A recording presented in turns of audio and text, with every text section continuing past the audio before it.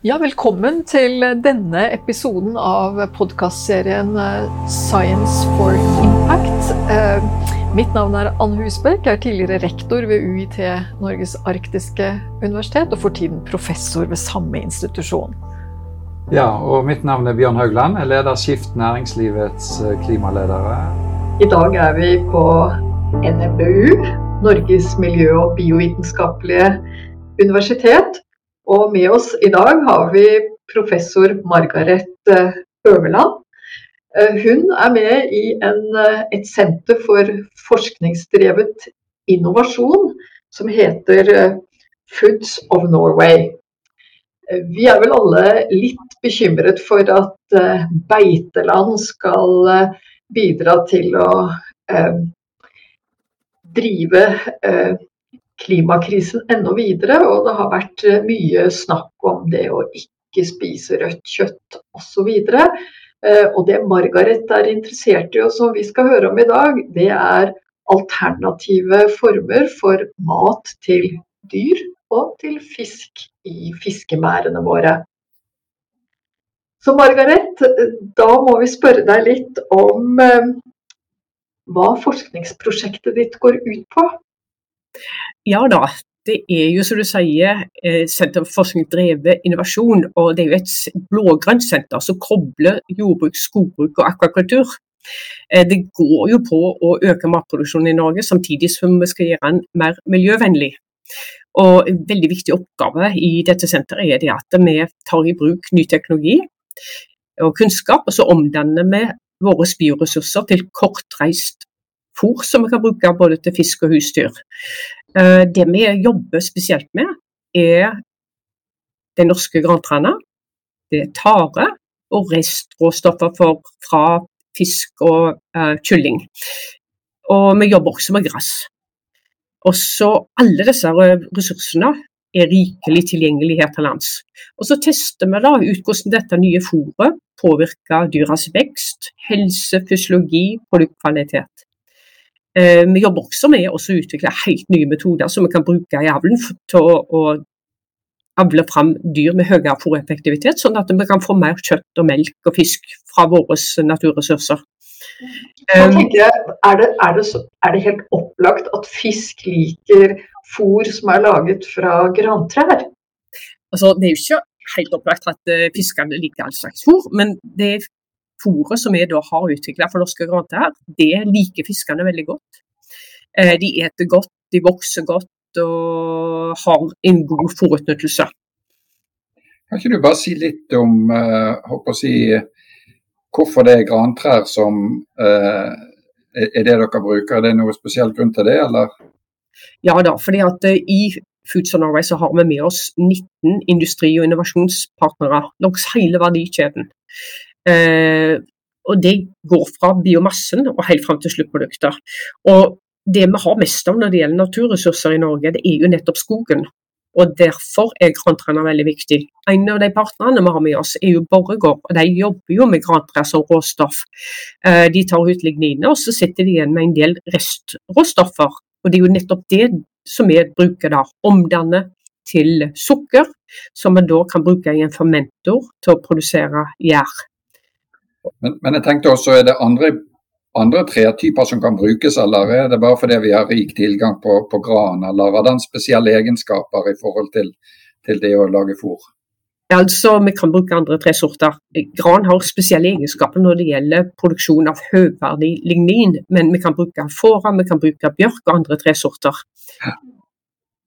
Og ellers I verden så det kanskje hverken bjørk eller gran. Det noen eksotiske tresorter som kan brukes på samme måten?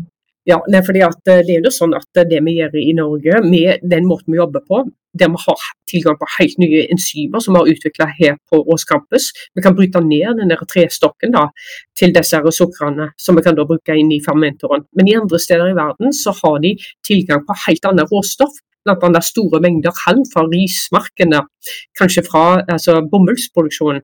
Og det også inneholder mye lignin, sånn som trestokken gjør. Men de kan bryte det ned med enzymer og utnytte det til å produsere gjær og andre mikrobielle ingredienser. Så det du sier det at dette et universelt prinsipp og kan brukes på veldig mange arter, planter og jeg holdt på å si alger, for det vel tang og tare, det vel alger, og man får et resultat som næringsholdig og kan brukes som fôr til husdyr og husfisk, hvis man kan kalle det det. Det stemmer det, og vi bruker også tare som fôrressurs. Først så behandler vi det og prosesserer det med i en sånn bioraffineriprosess, der vi tar ut de bioaktive stoffene. De har høy verdi, det bruker vi til funksjonelle fôr til husdyr og fisk, og så bryter vi ned resten av biomassen, bruker det som råstoff da, omdanner det til sukker og andre næringsstoffer, som vi også kan bruke til å produsere gjær. Så ja, vi utnytter forskjellige biomasser, men andre steder i verden så har de andre råstoffer tilgjengelig. Og nå når vi har da store klimatiske endringer, vi har politisk uro, vi har krig og diverse, og vi har et stort behov for å produsere mer lokal mat, og ikke minst lokal fôr da, for å skaffe den maten. Og da må vi bruke restråstoffene våre, vi må bruke biomassen vår på en god måte for å være mer selvforsynte. For kan ikke du bare si litt om, bare for å sette dette litt sånn i perspektiv, liksom hvordan fôrer vi, det er vel oppdrettsfisk vi snakker om her, hvordan gjør vi det i dag, og hva vil fordelen være i et også sånn klimaperspektiv med å lykkes med den forskningen som dere jobber med? Ja, nei, altså, så når du tenker laksefôr, så har det jo vært en formidabel utvikling, for det har vært begrenset med fiskemel tilgjengelig, sånn at en har jo hatt en overgang fra marine råstoff til plantebasert råstoff. Det har vi jobbet mye med også her. Men fremover så må vi tenke at disse plantene, det kan også brukes til menneskemat. Dessuten så legger de beslag på landbruksareal, vann og andre viktige elementer, kan du si. Så vi må jo tenke fremover. Hvordan skal vi egentlig utvikle laksens fôr i fremtiden? Og det er derfor vi bruker disse mikrobielle ingrediensene som kan utnytte disse råstoffene. En del av disse råstoffene kan faktisk gi en bare klimautfordring, sånn at vi omdanner da restråstoffer da, til høyverdige proteiner som vi gir til laksen, så du får en sånn sirkulær økonomi. Du tenker klima, ja, vi jobber jo med disse nye råvarene, ikke bare at de vokser opp på de nye råvarene, men de gir også en friskere fisk, en sunnere tarm. Et dyr med sunnere tarm vil utnytte fôret bedre, og da får du reduksjon på klimatiske fotavtrykk da, fra lakseoppdrett. Det andre er jo det at vi produserer kortreistfôr. Vi slipper å importere fôr fra andre deler av verden. Det også reduserer og bidrar i en positiv retning i forhold til klima. Så her er det mange ting som påvirker klima. Ja. Det har jo vært diskutert dette med å bruke sojatilsetning i fôr, og jeg forstår at til oppdrettslaks har det vært opp til 30% av fôret har vært soja, og det ønsker vi ikke i fremtiden. Og dine sukkerkjede kan erstatte soja, forstår jeg, men er det sånn at disse materialene også inneholder marine fettsyrer, omega-3 og andre ting som laksen trenger, og det gjør kanskje kyrne også? Jo, altså det er jo sånn at vi jobber jo med alternative proteinkilder, og gjær er jo et eksempel på det. Men vi har også tilgang på en hel rekke med forskjellige restråstoffer. Derfor så produserer vi og utvikler vi også mikrobielle ingredienser, altså mikroalger. Og mikroalgene kan inneholde mye fett, og av det så er innholdet av omega-3-fettsyrer veldig høy, kan du si. Sånn sett så kan du da bidra med å skaffe alternative omega-3-fettsyrer. Men proteininnholdet i laksefôret, det er jo gjerne godt og vel over 40%, og det utgjør en stor andel. Og skal en da sikre videre vekst i oppdrettsnæringen, så må en skaffe flere proteiner av høy kvalitet. Så ja, vi jobber både med protein, og vi jobber også med alternative fettkilder. Og hvis du da ser på jordbruksarealet i Norge og tenker på hvis dere lykkes med det dere holder på med, hvor stor andel av det som er gressproduksjon i dag kan erstattes med dette fôret?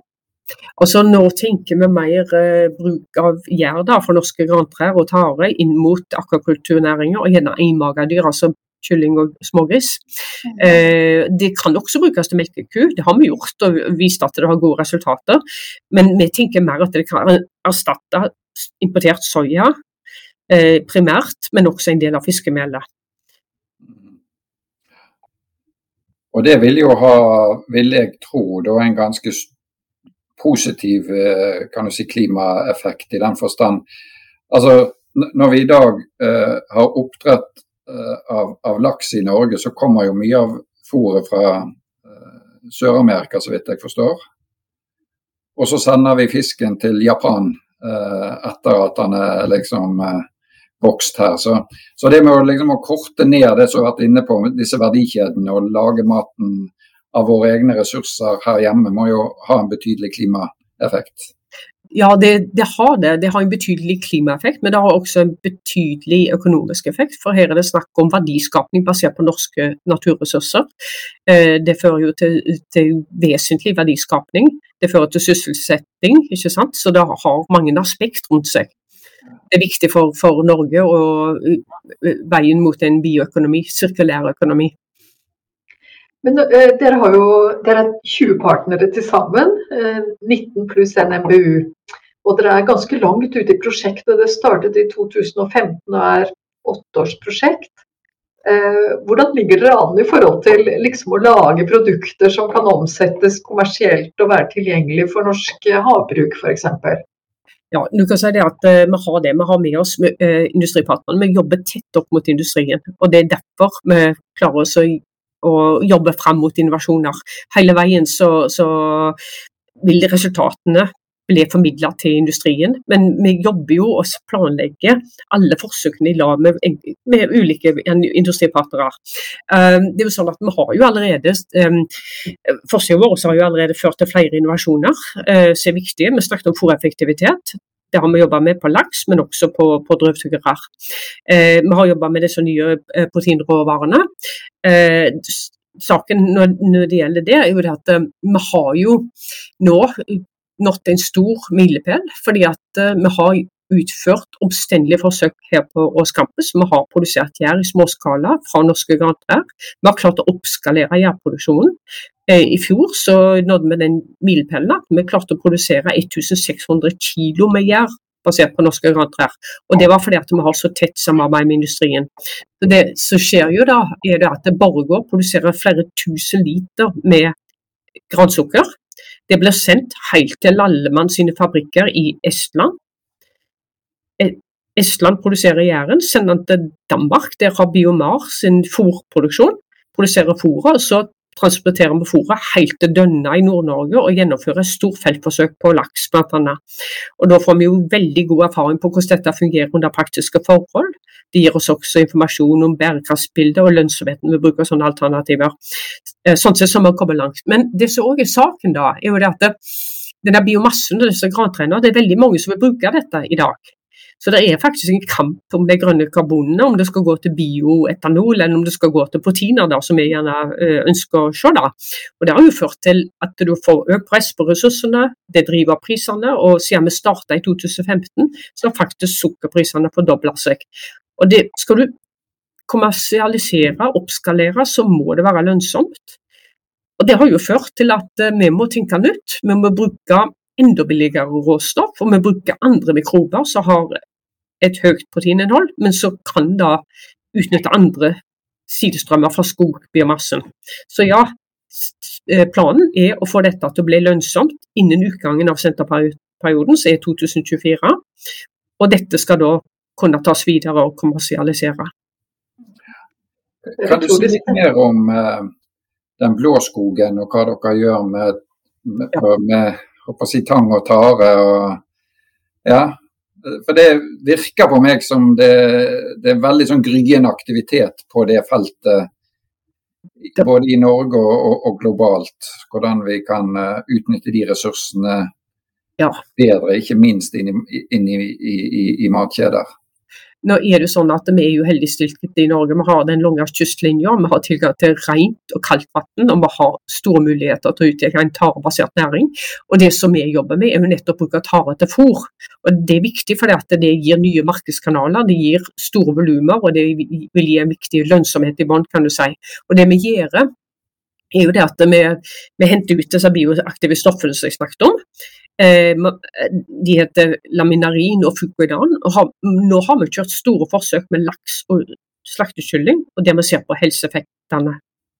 av disse nye bioaktive stoffene. Og vi ser veldig interessante resultater. Og det andre det at en drøvtygger kan i større grad utnytte taren direkte, så vi har jo fôret tare blant annet til lam i perioden før slakting. Vi ser det at lammer liker dette fôret veldig godt. De vokser like godt som kontrolllammer. Men det vi ser det at de har en positiv effekt på kjøttkvaliteten. Kjøttet har en friskere rødfarge, har en høyere holdbarhet, det smaker bedre, og så blir det mørere.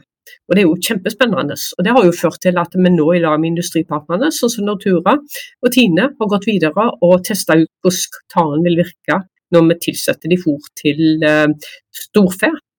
Og vi har ferske resultater, og det viser at vi ser mye av de samme effektene. Det veldig interessant.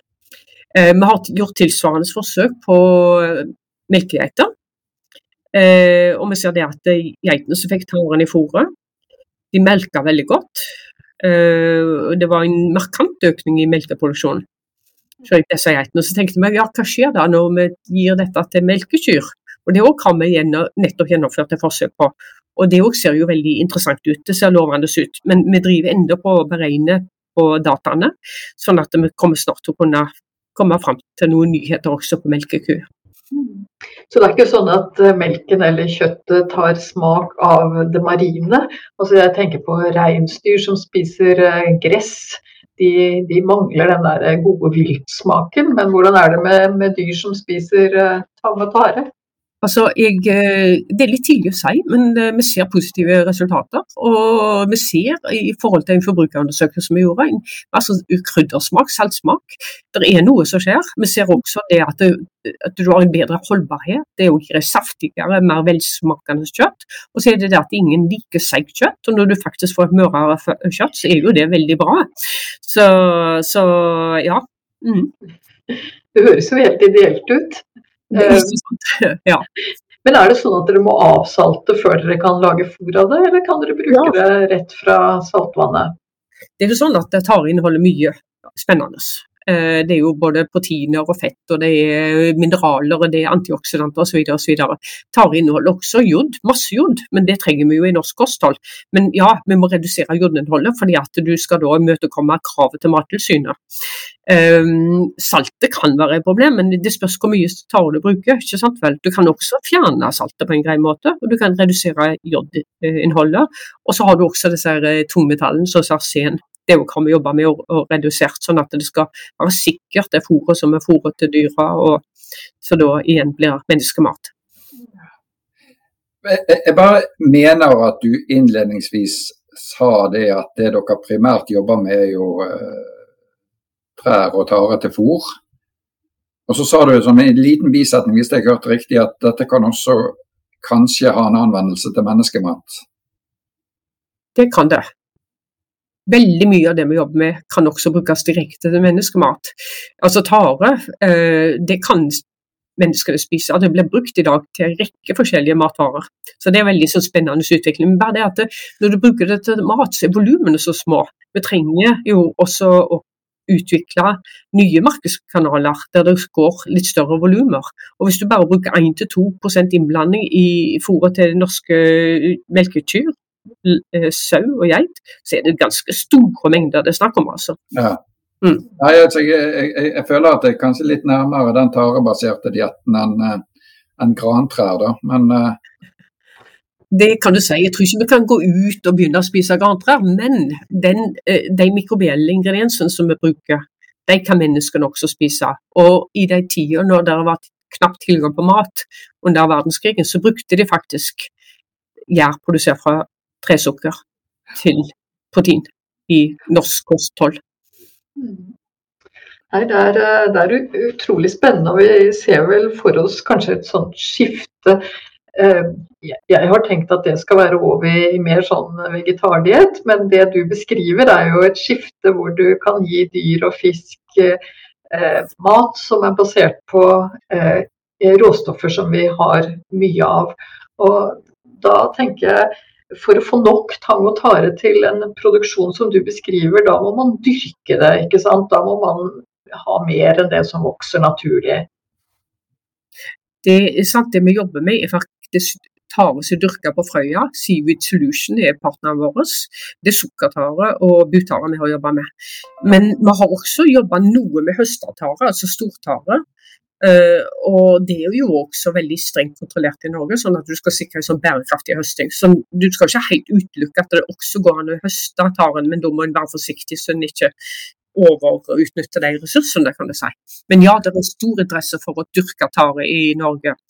Og som jeg sa tidligere, med den kyststripen vi har, og tilgang på mye kaldt og rent vann, så har vi store muligheter. Men nå har du beskrevet alle mulighetene. Hva mulige hindringer for å få dette til å bli en vellykket satsing for Norge? Og for verden, for så vidt. Ja, hvis du tenker verdikjeden fra trebiomasse frem til fôr og så videre, så utfordringen nettopp det der at det en kamp om de grønne karbonene. Vi må jo tenke hvordan vi skal best forvalte våre naturressurser. Skal det gå til bioetanol, eller skal det faktisk gå til å brødfø verden og norske nordmenn, holdt på å si? Fordi at det driver prisene. Fordi at ingen vil satse og bygge en fabrikk uten at det lønnsomt i bånn da.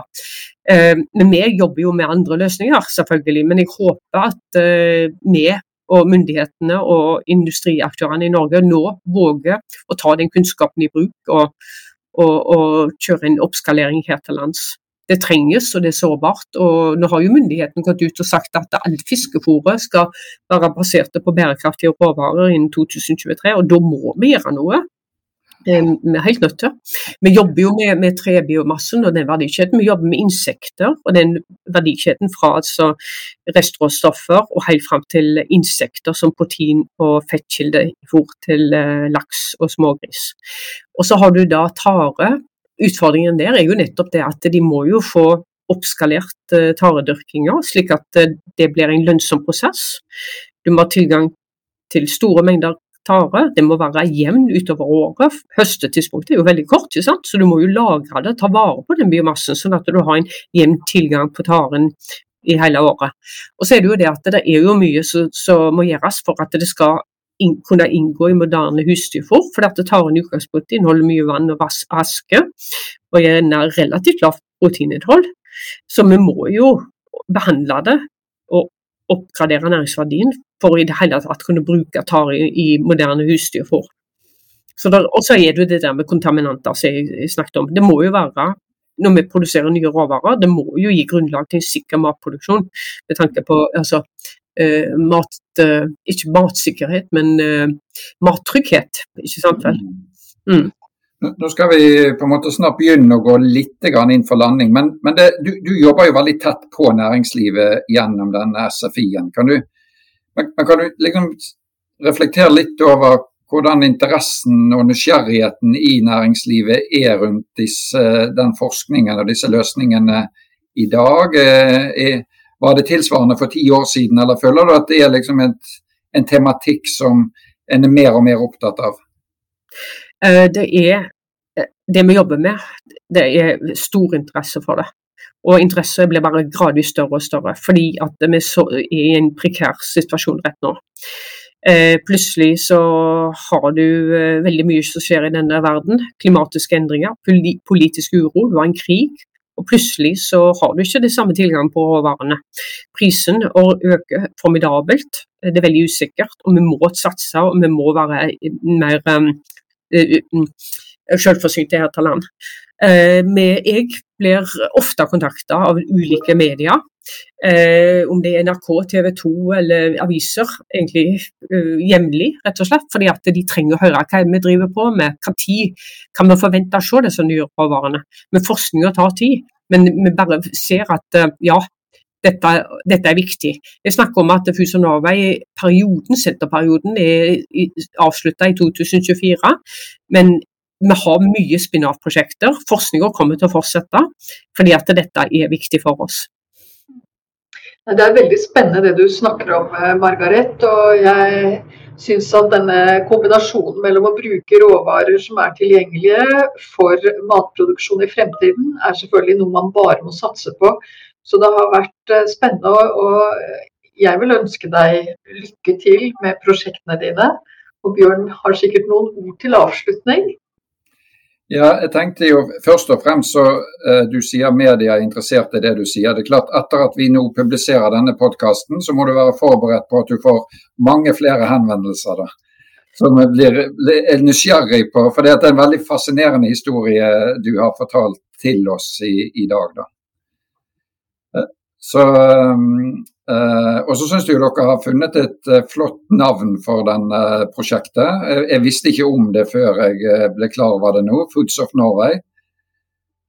Og så er det veldig betryggende det du sier, at forskningen selvsagt vil bli videreført utover SFI-en, og det er veldig kjekt å høre at næringslivet er interessert i dette, og da forstår jeg at alt det rundt krig i Ukraina og en del sånne globale geopolitiske ting har egentlig bare akselerert interessen for prosjektet.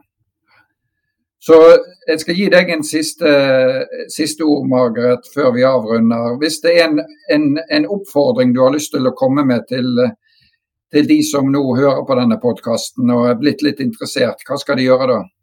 Nei, altså jeg tenker at det er veldig viktig å formidle fra forskningen vår. Folk må vite hva vi driver på med. De må også vite utfordringene. Vi må nå frem til forbrukerne, vi må nå frem til politikerne og industrien. Fordi at hvis vi skal ta dette videre og kommersialisere det, så trenger vi hjelp fra alle, rett og slett. Vi må våge å satse her til lands, rett og slett.